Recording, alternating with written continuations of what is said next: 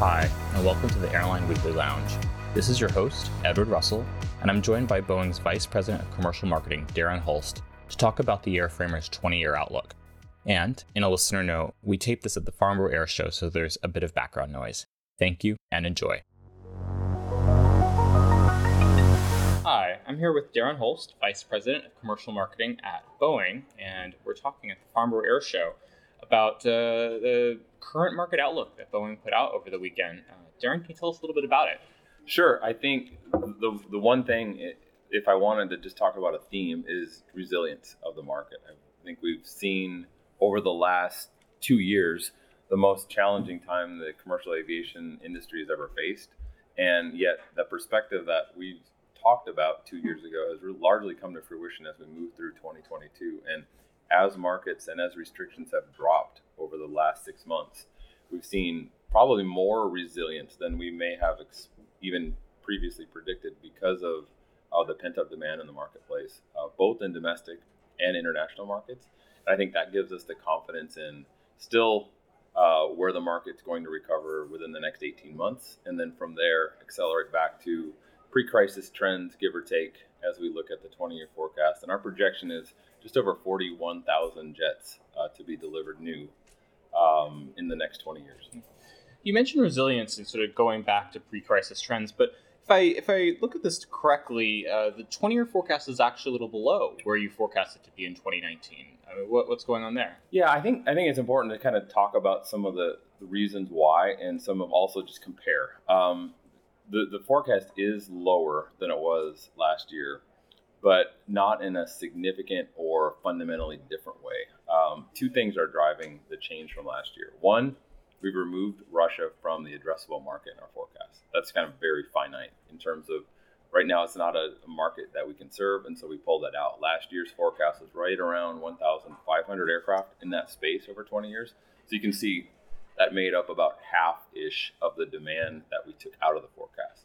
The rest of it is a second decade slowing of our long-term growth rates, both based on kind of near-term GDP slowing and kind of the sustainability issues and challenges the industry faces over the next 20 years, especially in short-haul markets, kind of brought our long-term growth rates down from 4% to 3.8%.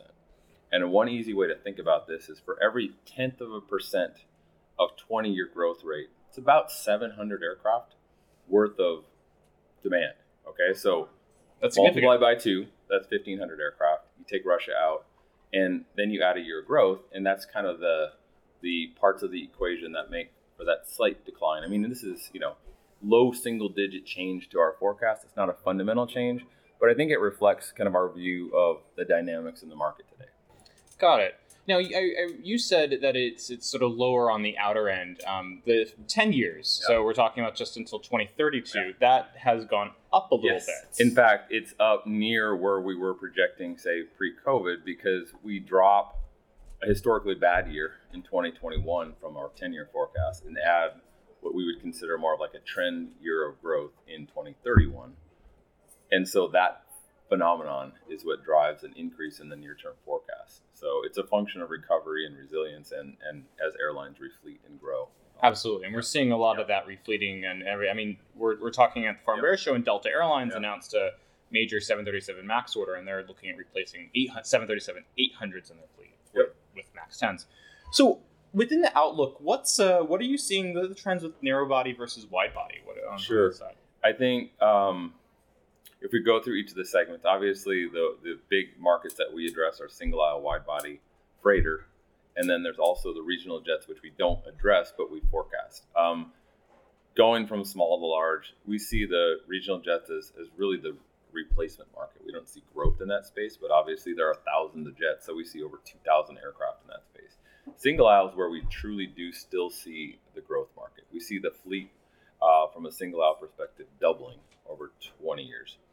The wide bodies, I think if we're looking year to year to year on the wide bodies, we probably took a little bit more growth out of the long term in terms of wide bodies, but that fleet will still grow by between 70 and 80% over the next 20 years. So it's not a growth market. It's just we took a little bit of growth out of that second half. Okay. All right. Well, that's very interesting. Of course, as we look out into the second half, you'll have 777X should be flying. There's some big jets out there. Yeah, I think it's important to note, like I said, when you look at the fleet, passenger wide bodies today make up right around 4,000 jets. We see that fleet growing in the neighborhood of 7,000 to 8,000, over the course of the next 20 years. So this is still a growth market. And so the 777X replaces large wide bodies, whether they're 4-engine or 2-engine aircraft in the long term. And so kind of like a replacement space as the market grows. And then the versatility of mid-size aircraft like the 787 kind of become the backbone of that long-haul market. For sure. All right, let's take a quick break, Darren. Okay.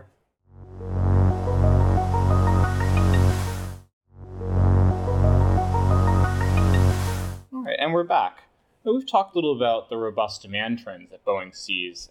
There's been a lot of discussion here at the show about the supply side of things, be it labor shortages, supply chain, and everything. What are you seeing on that side?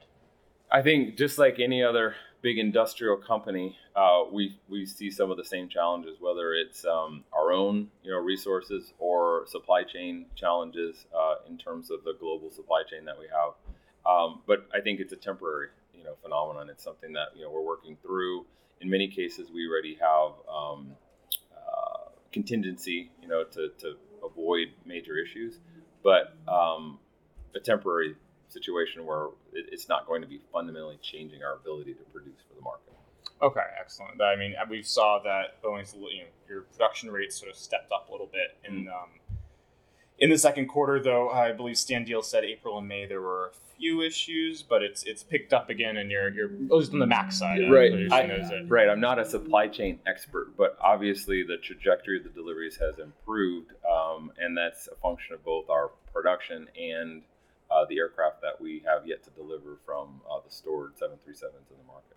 Excellent. Very good. And then, so we've talked about this before, and it's something I know that you have a lot to say, but the middle of the market. That's a hot topic. Airbus has garnered lots of orders for their A321neo. Yeah. Of course, Boeing, like we said, we picked up a MAX 10 order today from Delta. I mean, what do you think about the middle of the market? Where does that stand? I think the fascinating discussion starts with how you define the middle of the market. Is it the middle size of aircraft? Is it the middle capability of aircraft? Is it both? Is it one or the other? And I think if you consider it's something that includes any one or all of those, then obviously the middle of the market is an important space going forward. As we see maturing markets, as we see frequencies, saturation in some key markets where you don't need more flights, you need more seats. Clearly there's demand in that space. The part that maybe I'm not necessarily quite as bullish on is just long, thin, single aisle networks. So like let's say the 757 going from Newark to Oslo or something. Absolutely. Yeah. So clearly there are markets where that capability works and works perfectly. However, on the bottom side, it's constrained by range capability and the inability to carry cargo. On the top side, you obviously run into where wide-body aircraft either provide the density of demand that is required, as well as the range flexibility to go more than just across the ocean, but well into other networks and give that versatility. So I think there's a niche. Some airlines absolutely are going to benefit from that long, thin single aisle, but we think it's kind of a hundreds of aircraft proposition instead of thousands of aircraft. And I have to say, Airbus has already picked up hundreds of aircraft for the A321 close to 500. XLR. No question. Yeah. But I think what we're looking at is most of those aircraft are going to be already ordered for what these airlines are looking for. And I think we're probably going to see some dynamics around how they're being used and if they're successful or not. Because the risk that airlines take is if you commit to an aircraft that's not optimized for a short and medium haul, you're carrying around that capability on every part of your network if you're not flying from Newark to Oslo or something like that. Absolutely. So there's a trade. Yeah, I mean, airlines talk about that all the time with aircraft. You don't want to buy too much airplane or not enough airplane. Yeah, exactly. And I know that you've talked a lot about sort of the MAX family being a key selling point. Yeah. Of course, the 7, 8, 9, and 10, 8200. It's a versatile family. I think that's our from my perspective, that's the key value driver for the 737 is the range of sizes and the range of capabilities that the market needs. Do we have a plane that flies 5,000 miles? No, but we do in our 787 family.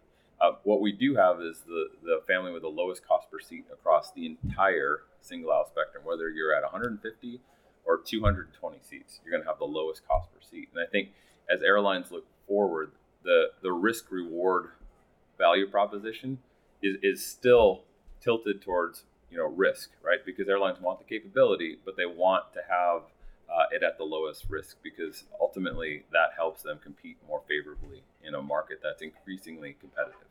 And so that's why I think the 8, the 9, or the 8200 are still the heart of the market in terms of demand, but we need the 10 for airlines to leverage and to take advantage of those extra seats at lower cost, and the 7 to help airlines enter that mainline space on a common platform. Absolutely. And of course, we're seeing a lot of cost pressure in the market right now amongst the airlines. Yeah. So it's important. But, a network planner once told me that he, loved the 900ER or the versus A321 over, because it was more seats for the same fixed cost, essentially, of flying, of a smaller plane. And it was easy to, and of course, we'll see that again with the MAX 10 when that comes in. You're able to flex up with basically the same. Yeah, and I'm also like a recovering network planner, and so I think that versatility is so important. But it's fascinating to see how airlines actually deploy it.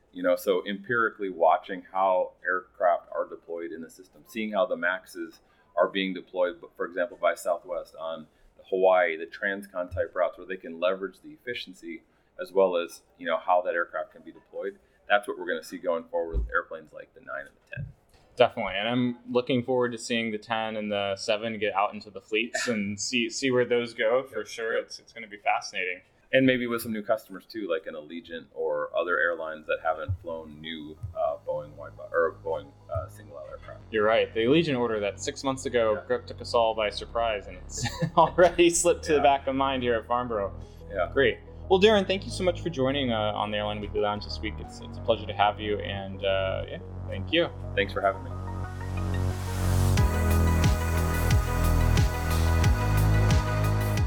Thank you for joining us for this week's episode of the Airline Weekly Lounge podcast. Check out airlineweekly.com for a new issue every Monday and updates on the latest airline news throughout the week.